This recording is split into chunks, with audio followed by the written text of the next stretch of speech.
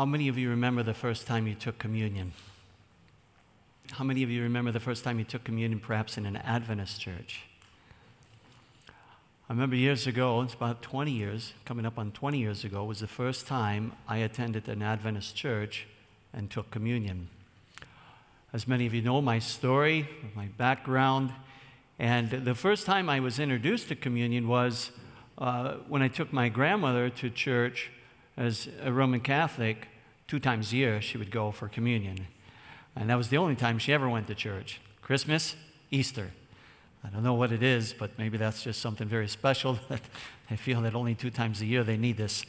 But anyways, I remember taking her there and going through the ceremony, and then I would take her home.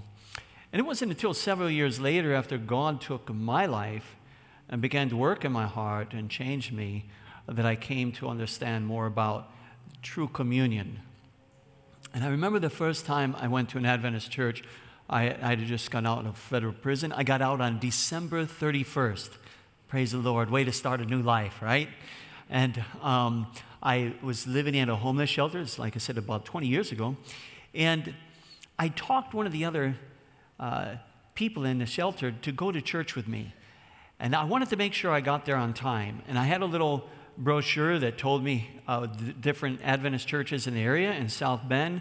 And I remember reading about one was over on Colfax. And so I thought, well, that's kind of close. I remember seeing that street. It wasn't too far away. We'll go there. So we walked out of the shelter, and my wife can tell you I'm not very good with directions. Praise God for GPS. I turned the wrong way. And after walking several blocks, we realized that we weren't quite going in the right direction. But I came across a street called Altgeld. Altgeld happened to T right on the main street there. So I thought, you know what? I remember there's a church on that street. So we began walking on that street. We walked for probably over an hour and a half. Walking through the neighborhoods, my friends telling me, look, come on, there's no church around here. Let's just go back. It was 15 degrees out. I tell you, friends, I was desperate. I want to go to church. I don't know about you, but I want to be with God's people. And so we get there. Little did we know, we walked from South Bend to Mishawaka. Praise the Lord. We got a brochure. The people that did the bulletin were just pulling up, got a fresh bulletin right off the press, looked at the time they started the next morning. We walked back to the shelter. We got up early enough, bundled up. It was 15 degrees again, and we made our way there. I remember coming into the church, and when you're new in church, you usually sit up front, and the longer you've been in church, you kind of move back to the back. I don't know what that is, what that's all about, but that's usually how it happens. But we came right up to the front, we sat down, we listened to the devotional thought that took place prior to the emblems being passed out. We went for the foot washing. Now, I had never experienced this before. I remember going to the room and sitting down. I just sat down in a chair thinking, who's going to wash my feet? I didn't understand the whole meaning behind all of this. And this young African man came up. He said, hey, do you have somebody to serve you? And I said, no, I don't. And he served me, and he prayed with me, and he kind of led me to understand a little more about what this means. Praise God for young people that know what it means. And so that we came back in, and they lined up on the table, and the emblems came around, and my friend was a Lutheran. And he had taken communion before. And as they handed out the emblems, when I got the bread, I just put it in my mouth. And he started laughing. And I looked around and I noticed nobody else did that. And I pulled it back out of my mouth because I hadn't started chewing it yet. I was embarrassed. I waited for them to say something, and then I took it. You know, friends, praise God for the service that we have here before us today. And I invite you to bow your heads as I kneel and pray, and as we look through the scriptures, as we follow the footsteps of Jesus and the upper room experience, may God speak to our hearts today. Let's pray.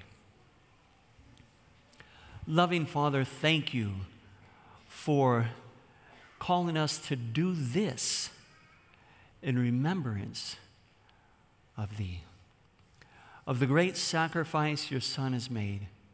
Father, as we open the pages of Scripture, as we read from inspiration, Speak to us.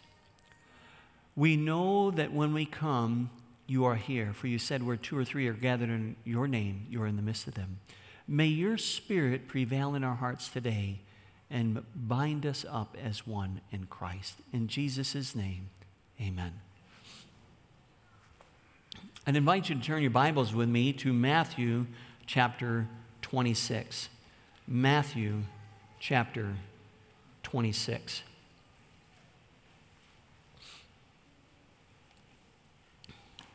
We're going to start on verse 17. It's Matthew chapter 26, starting with verse 17. It says, "Now on the first day of the feast of unleavened bread, the disciples came to Jesus, saying unto him, Where wilt thou that we prepare for thee to eat the Passover? And he said, Go into the city to such a man, and say unto him, The Master says, My time is at hand, and I will keep the Passover at thy house with my disciples." I want you to think about that for a moment. I don't believe that this man had a foreknowledge that Jesus and his disciples were going to eat the Passover at his place. You read in some of the other Gospels, and you'll find that he told them, go look for this man, look for this home, and they go, they find it, and lo and behold, it's prepared for somebody. Now, friends, I want to encourage you because God says at times in entertaining strangers, we may be entertaining angels. And oftentimes when we come to church, we have fellowship meals, but when we do not, I want to encourage you, be prepared to minister to somebody that may come to church. Maybe it's a visitor, maybe it's somebody new in the community, but be prepared to connect with those new faces and say, you know what, do you have anywhere to eat today? Well, no, I don't. Would you like to join us for a fellowship meal? Well, yes, I would. I'll tell you, when I first started going to the church, I was thankful when somebody came up to me and said, you are new? And I said, yes, I am. Where are you eating? I said, I don't know.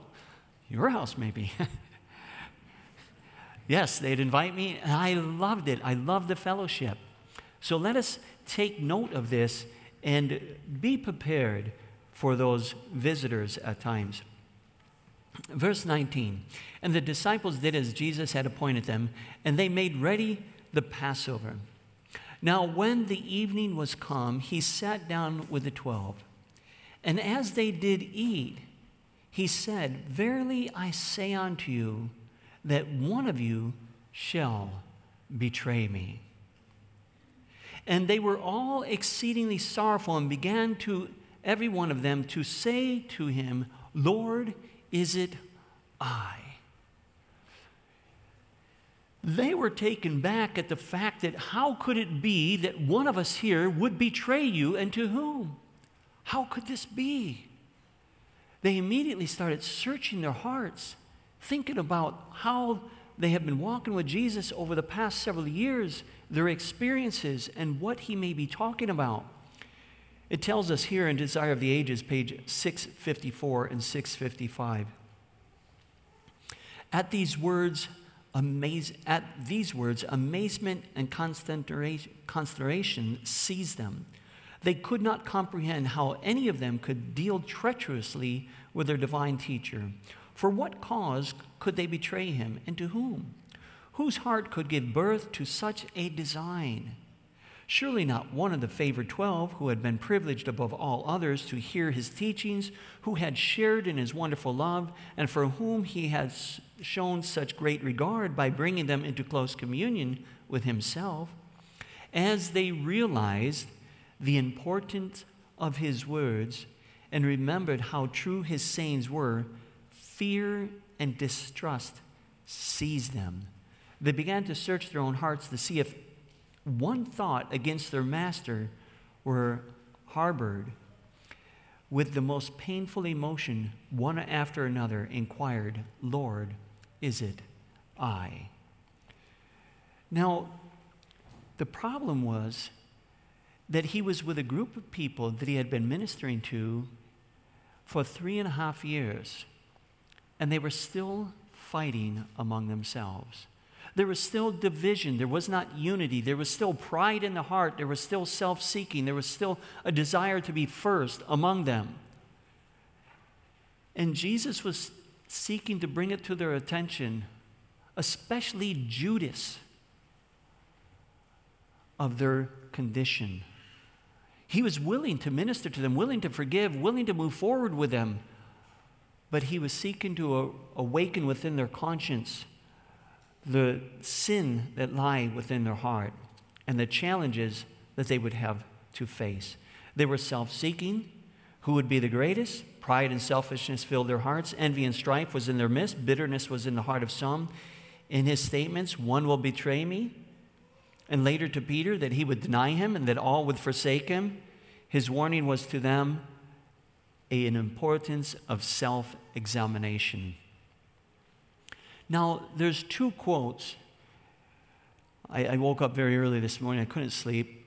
There were two quotes that I looked up that came to my mind that are quite concerning. I want to read them to you because I think they have significant importance for us today. In the context of what was taking place in the upper room, and Jesus was seeking to get them to self-examine themselves, I want to read these two quotes. The first one comes from Last Day Events. Speaking, Ellen White says this, in vision, I saw two armies in terrible conflict. One army was led by the banners bearing the world's insignia. The other was led by the blood-stained banner of Prince Emmanuel. Standard after standard was left to trail in the dust as company after company from the Lord's army joined the foe. And tribe after tribe from the ranks of the enemy united with the commandment-keeping people of God. Now, we can say, yes, praise God for the tribe after tribe that would join God's commandment-keeping people. But woe and how heartbreaking to think that so many of the faith would betray their brethren and deny their Christ and leave and join the ranks of the enemy. But she saw it, friends, in vision, so it is true. We see it has happened over the years, over the history of the Christian faith. I believe some of us have even experienced and seen it over the last couple of years. Family members shunning family members, church members trampling upon the conscience of others. We have seen the betrayal.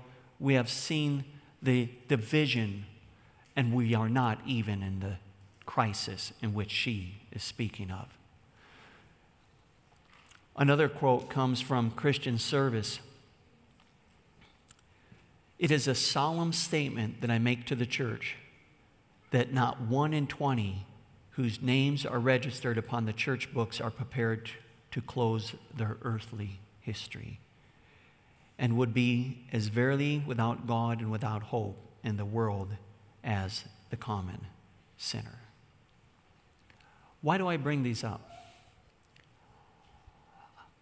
Brothers, sisters, I want to see you all make it. I want to make it. And the only way we're going to make it, and that's if we humble ourselves now. We reconcile where we know reconciliation needs to take place. We humble ourselves, and if we know there's division among us, we go and we pray together.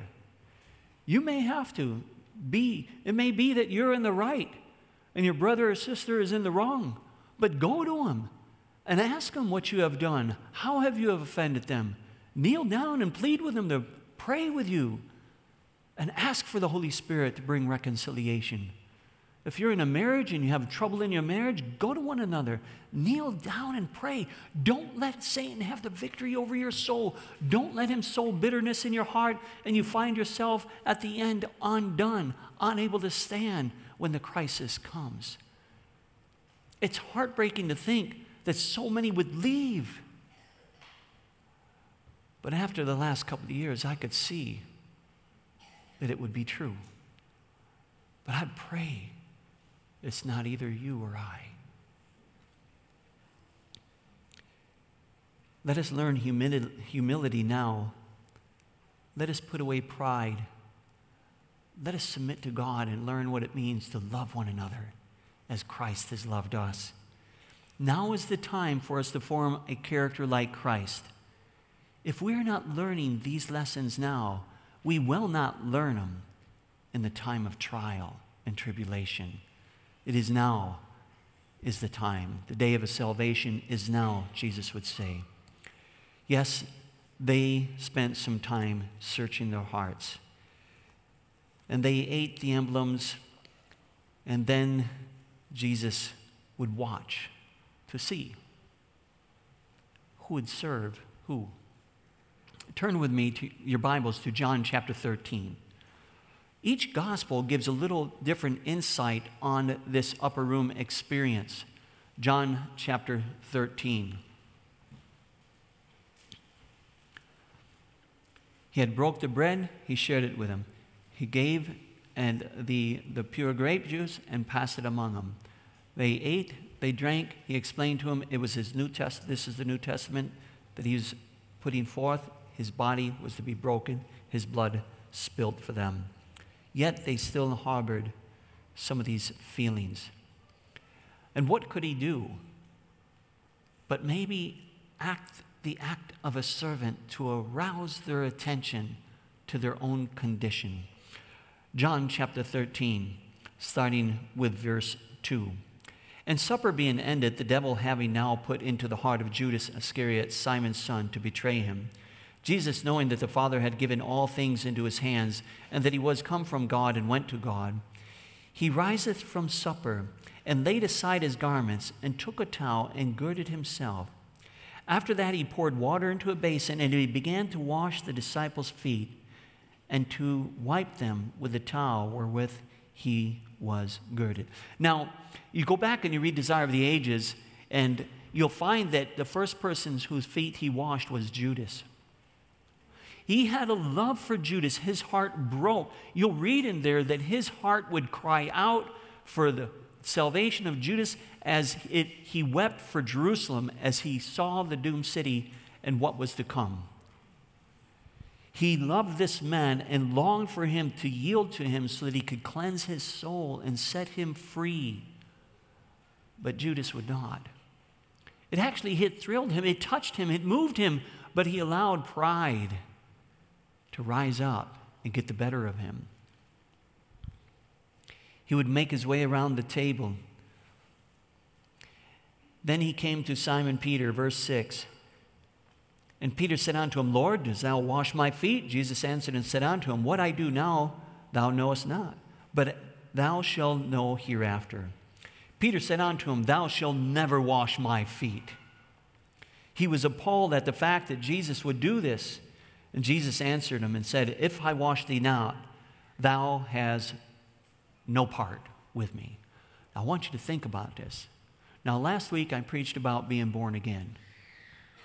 And how are we born again, friends? What was the main emphasis I brought out? We're born again by what? Come on now. I know not all of you were here, but the ones that were here. How are we born again? By the Word of God. How are we cleansed? By the Word of God. Wasn't Jesus the Word incarnate? Now think about this. He's the Word right there. And he tells Peter, if I cleanse you not, you have no part with me. Friends, if the Word of God is not cleansing our soul, if we are not submitting to the principles, the commandments, and the counsel in these pages, we will not be cleansed. We are ultimately denying our Savior.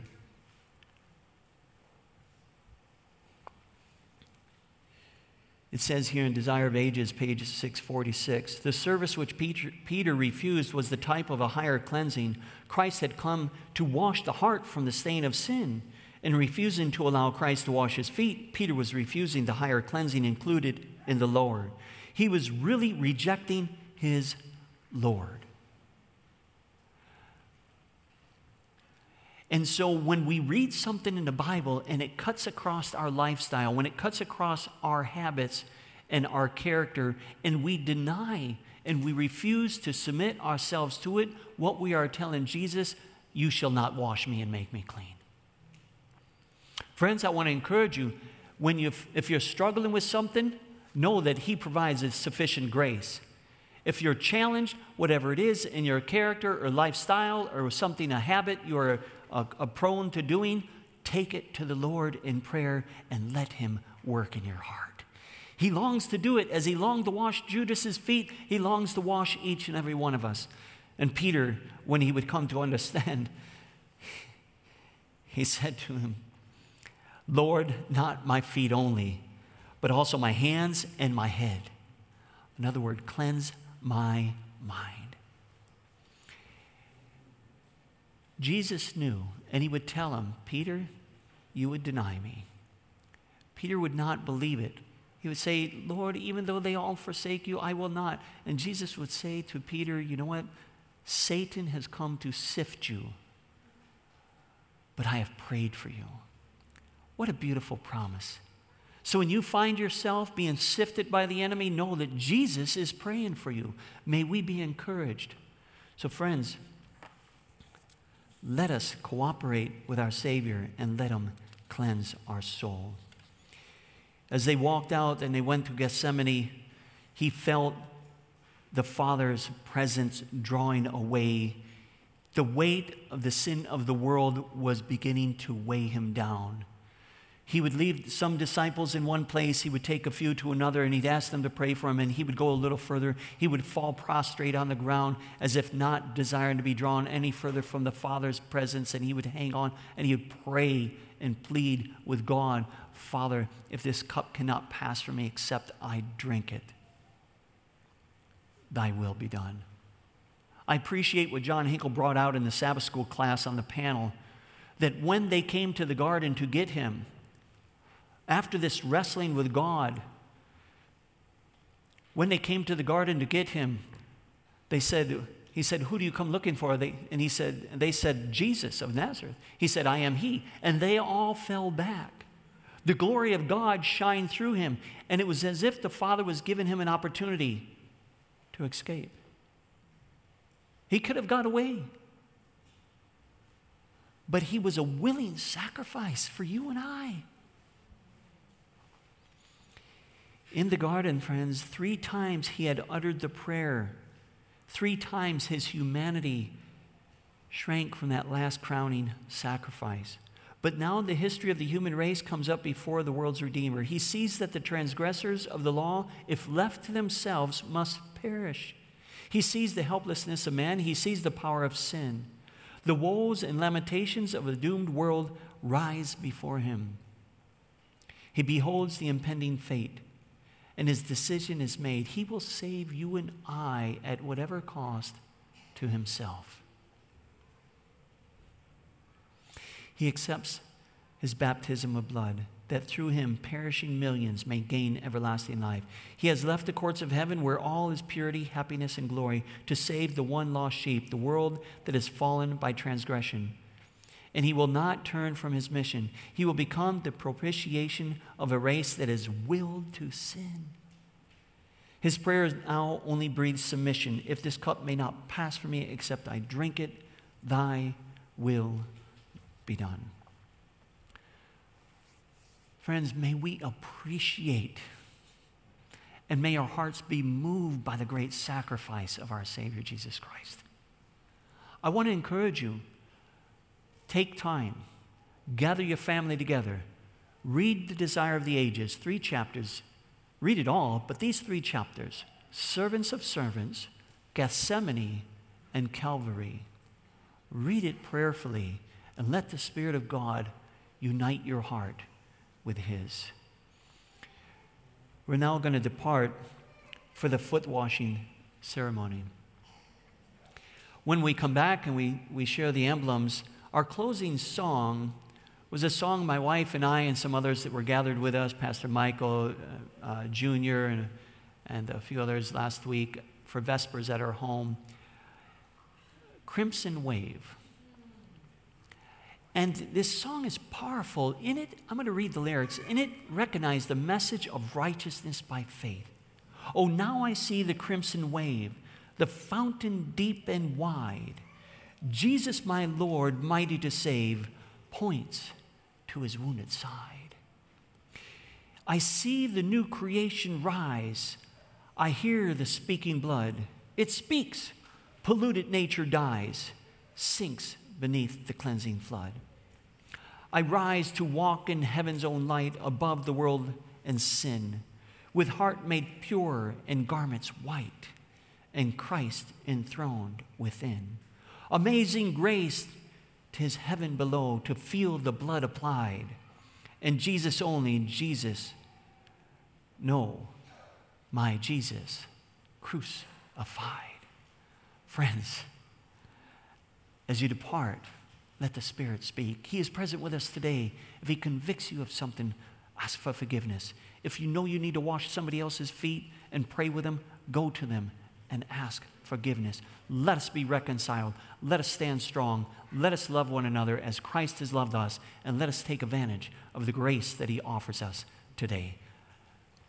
When you return, the gluten-free people, please sit on this side. Sit every other row so the deacons can serve everybody accordingly.